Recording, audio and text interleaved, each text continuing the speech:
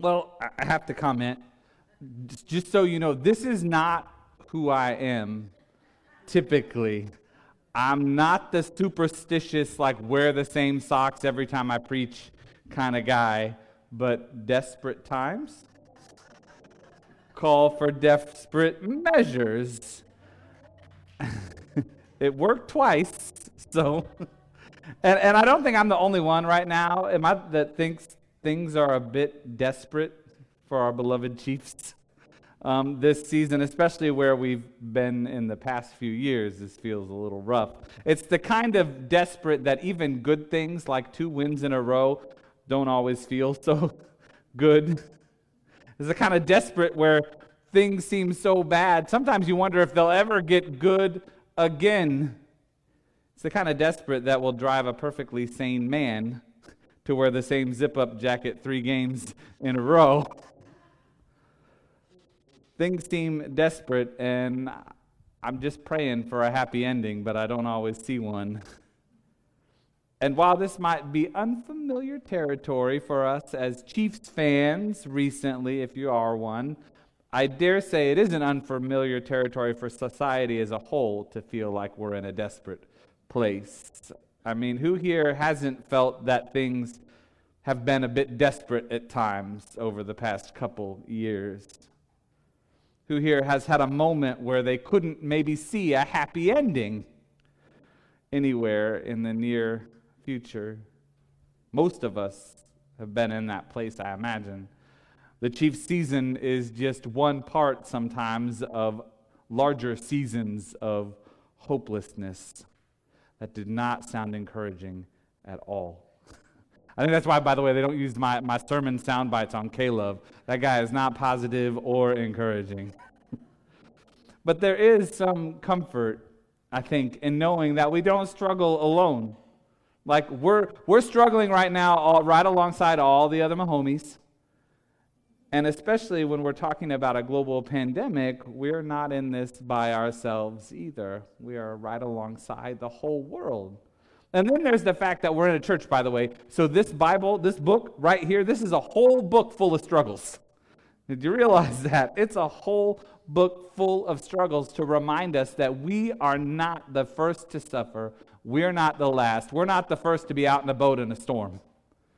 And we're not the last, but God is with us through it all. God literally suffered with us, suffered and died for us, and that, I think, should at least be a little bit encouraging. Amen?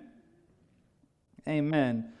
In fact, today we're going to look at a bit of Scripture today that is full of suffering. Boy, I don't sell sermons very well. It's full, but it's also full of the promise of God's goodness, of God's power, and of God's ultimate victory through Jesus. So we're in the middle of this 3-week sermon series where we are turning our eyes to Jesus. Last week we saw how the book of Hebrews points us to Christ as our high priest, the eternal once-for-all sacrifice that lifts us out of our sin and into the very presence of God. And this week we're going to turn our eyes to the final chapter of the book of Daniel, the prophet, and we're going to learn about Christ's victory over death. Now Daniel, it's a pretty famous Old Testament book, right? Like usually when we think of Daniel, what do we think of? Lions, that's right, the lion's den. And Shadrach, Meshach, and Abednego, you remember them, who lead me right out. That's the 4th man in the fire. You remember that story? Shadrach, Meshach, and Abednego, which whenever I hear that, all I can think of is the Beastie Boys. But that's one of those things about being a child of the 80s. And if you really know Daniel, then you might even start thinking about becoming a vegetarian. There they are. But today, we're going to hear the culmination of 5 chapters of apocalyptic prophecies that end the book of Daniel. And the very first mention of the resurrection of the body that is in our Bible. Did you know that? That Daniel is the first person in Scripture to talk about the fact that one day our bodies, ourselves, we will see the resurrection and we will live once again the life eternal. It's in Daniel chapter 12, verses 1 through 3. And I'm going to read it to you right now. At that time, Michael, the great prince, the protector of your people, shall arise. There shall be a time of anguish such as never occurred since nations first came into existence. But at that time, your people shall be delivered, everyone who is found written in the book. Many of those who sleep in the dust of the earth shall awake, some to everlasting life, and some to shame and everlasting contempt.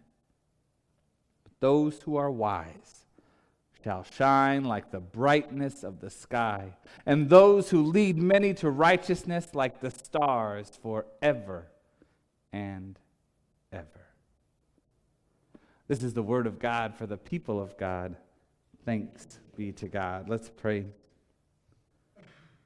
Lord God, may we shine one day.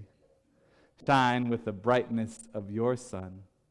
May we feel redemption and resurrection. May we know the life eternal promised to us. But here, when sometimes our days feel a little bit unshiny, dull, may we hear from you. May we hear a word. You know our hearts, Lord. Speak to us. In your name we pray. Amen. So Daniel it's a pretty wild book. Like, most people believe it was the last book of the Old Testament to be written, and there's some disagreement actually as to when Daniel was written, because you see Daniel breaks down into like two pretty distinct halves, and the first half contains the stories we're familiar with.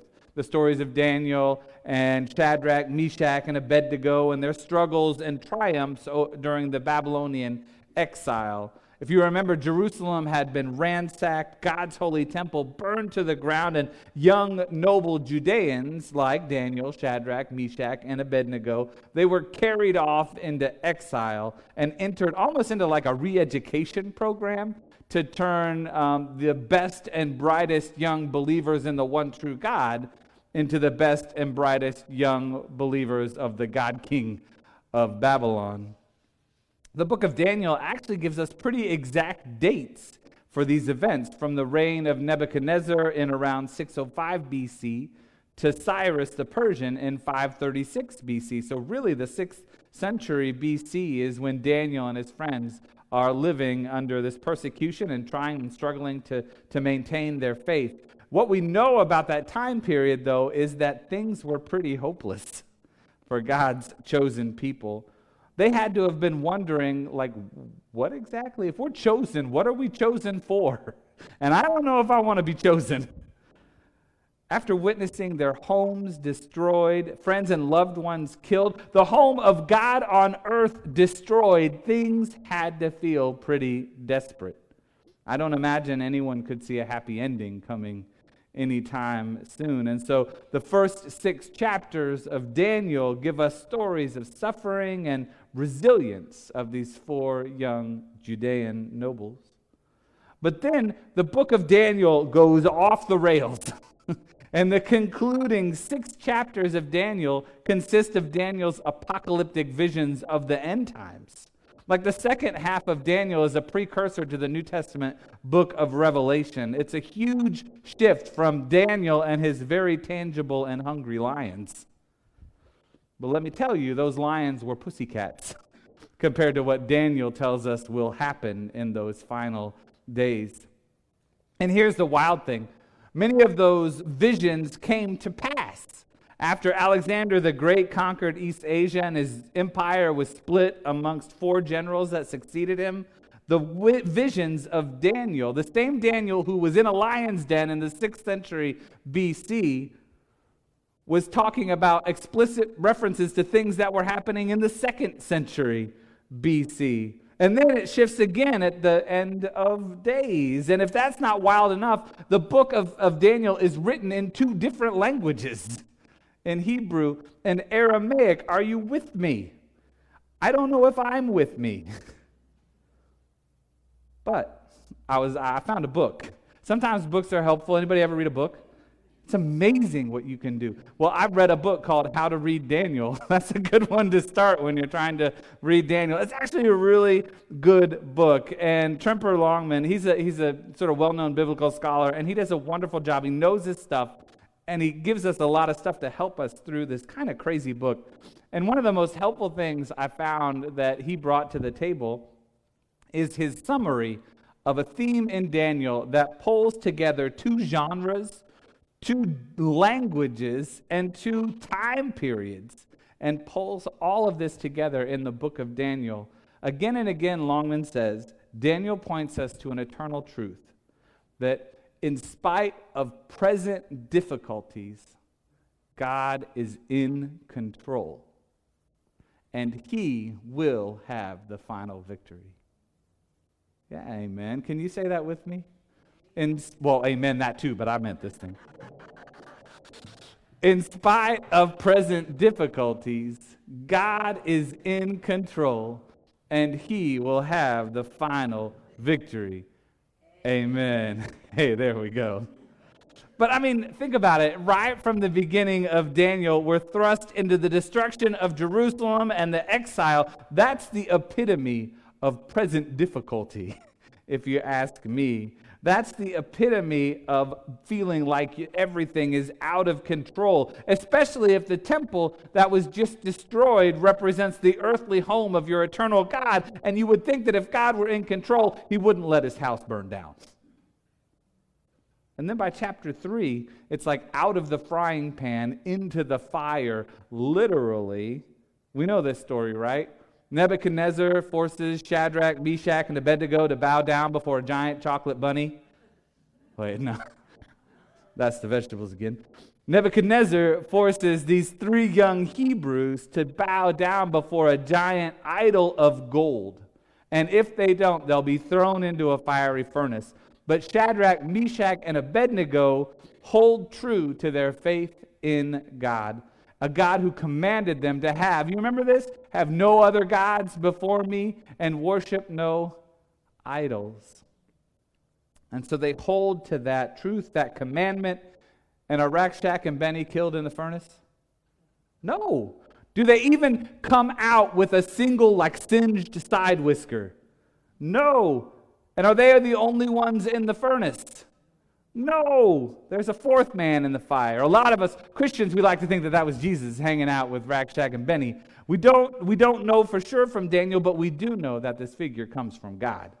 Because even as the world burns around them, even as others are failing from the heat of their misfortune, even when things are as desperate and as hopeless as things can get, God is still with them.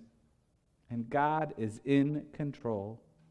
And when Shadrach, Meshach, and Abednego walk out of the furnace, God is victorious. So say it with me again. In spite of present difficulties, God is in control, and He will have the final victory. Amen. And after that victory, life does get easier for these 4 exiled Judeans for a little while, until the Babylonian Empire falls to the Persians and King Darius takes over. And the king likes Daniel, but his administrators don't. So they talk Darius into making a decree that all people, anyone who is found worshiping or praying to another god or any other human other than Darius will be thrown into what? Well, lion's den this time. This time it's lions. But does Daniel give in to fear? No. Does Daniel stop praying to his God, the living God? No. Does Daniel worship Darius instead of Yahweh? No. And what happens? He's thrown into the lion's den. Right, he's thrown into the lion's den and promptly eaten by a very lovely family of 4. There's Mama Lion, Papa Lion, Jimmy Lion, and little Susie Lion, and they have a great big dinner together. No? No. Things might have seemed way out of control, locked in that den, surrounded by hungry lions. Things might have seemed dismal, desperate, hopeless even. But God sent an angel Because God was still in what? Control. And ultimately, God was victorious, and Daniel lived because, say it with me again, in spite of present difficulties, God is in control, and he will have the final victory. Amen. Which brings us through chapters 7 through 11 and into chapter 12, and another angel. At that time, Michael, the great prince, the protector of your people, shall arise. There shall be a time of anguish such as never occurred since nations first came into existence. But at that time your people shall be delivered, everyone who is found written in the book. At that time, Michael. By the way, does anybody have a favorite angel? You know who mine is? Is Gabriel, because we both play trumpet. But Michael is a close second. Anyway, at that time, what time? Well, in the first 3 of his 4 apocalyptic visions, there's 4 in this book, and the first 3, Daniel walks us through the fall of Babylon to the Persians and the Medes, the rise of Alexander the Great, and the dividing of the kingdom amongst his 4 generals. Very real things that were happening in those years between Daniel's time in the lion's den and the 2nd century BC. So that apocalyptic vision corresponds to real events, and Daniel hints and speaks to them, and eventually to the 2nd century rule of this guy, Antiochus Epiphanes III. He was literally a mad ruler, he had lost his mind, and he was furious over the Jews, tormented them, tortured them, so much so that the Jewish people rose up against Antiochus Epiphanes. That's the story of the Maccabees. That's the story of Hanukkah that Jews celebrate every year.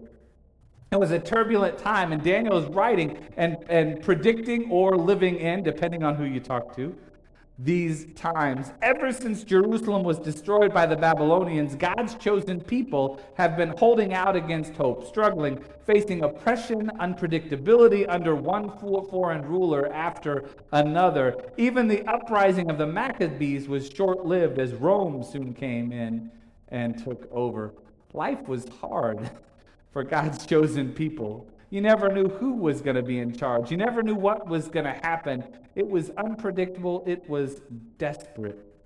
They faced centuries of chaos, desperation, and hopelessness. And that's when Daniel, who walks us through all these very real events, he takes us out of the real historical time of Antiochus Epiphanes and into the vast span of eternity that is God's reign over all of creation.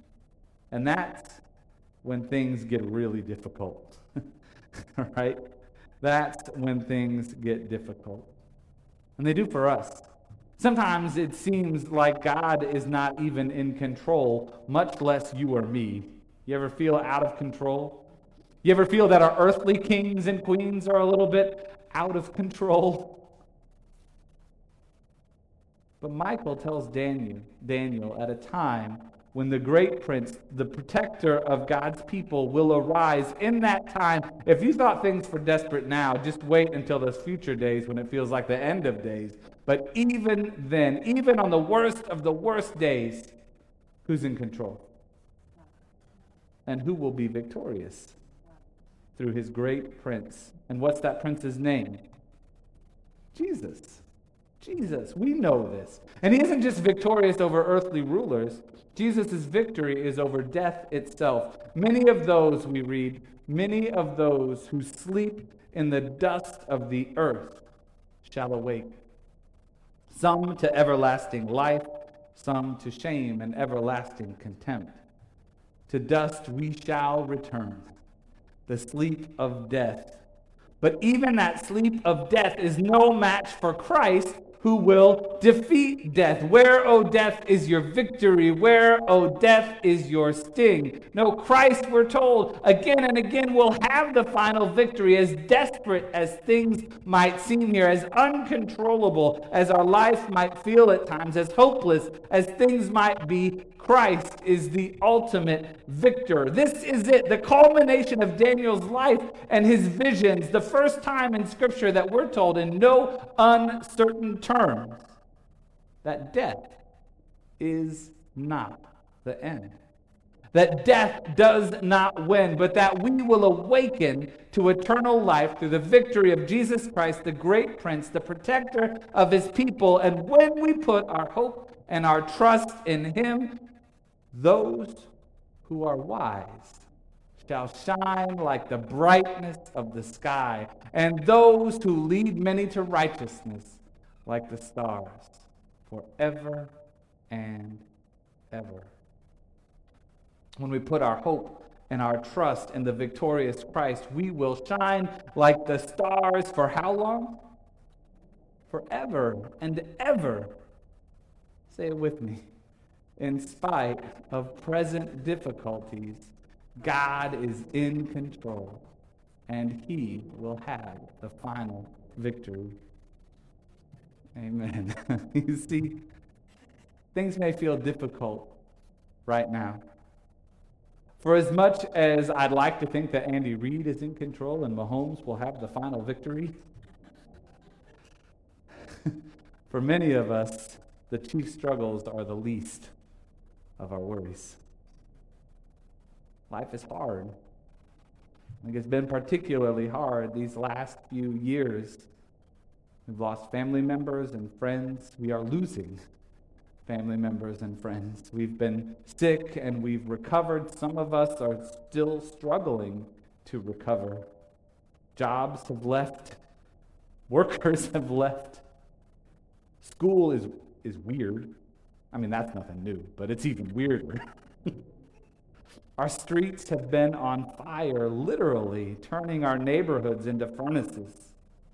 And some days it seems like the lions are prowling the streets of our communities, waiting to devour us. But even though Daniel was speaking about Babylon, and even though Daniel was speaking about Persia and Antiochus Epiphanes, and even though Daniel was speaking about the ancient Jewish experience, Daniel was also speaking about us. Daniel had visions of us, of you, and of me. Michael turned Daniel's eyes toward visions of Jesus Christ and the final victory, that despite our hardships and our struggles, our desperate and our hopeless days, Christ will win. Death will lose its sting, and we will shine like the stars in heaven. Because you see, one last time, say it with me. In spite of present difficulties, God is in control, and he will have the final victory. Amen. Amen. Amen. So this is Daniel chapter 12. The culmination of those stories that we know and some of those visions that we didn't know. They don't read those in Sunday school. In chapter 9 of Daniel, though, in the midst of these visions of difficult days and struggles, Daniel offers up a prayer to God. It's a prayer of confession. And so I thought, as we come to confess together, that Daniel's words might be our words today. So would you pray Daniel's prayer with me? Lord, the great and awesome God who keeps his covenant of love with those who love him and keep his commandments. We have sinned and done wrong. We have been wicked and have rebelled. We have turned away from your commands and laws. We have not listened to your servants, the prophets, who spoke in your name to our kings, our princes, and our ancestors, and to all the people of the land. Now, our God, hear the prayers and petitions of your servant, For your sake, Lord, look with favor on your desolate sanctuary. Give ear, our God, and hear. Open your eyes and see the desolation of the city that bears your name. We do not make requests of you because we are righteous, but because of your great mercy. Lord, listen.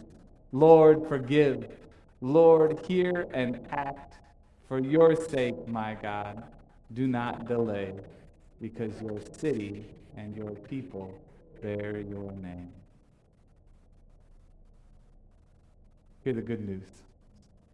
In Jesus Christ, you are forgiven.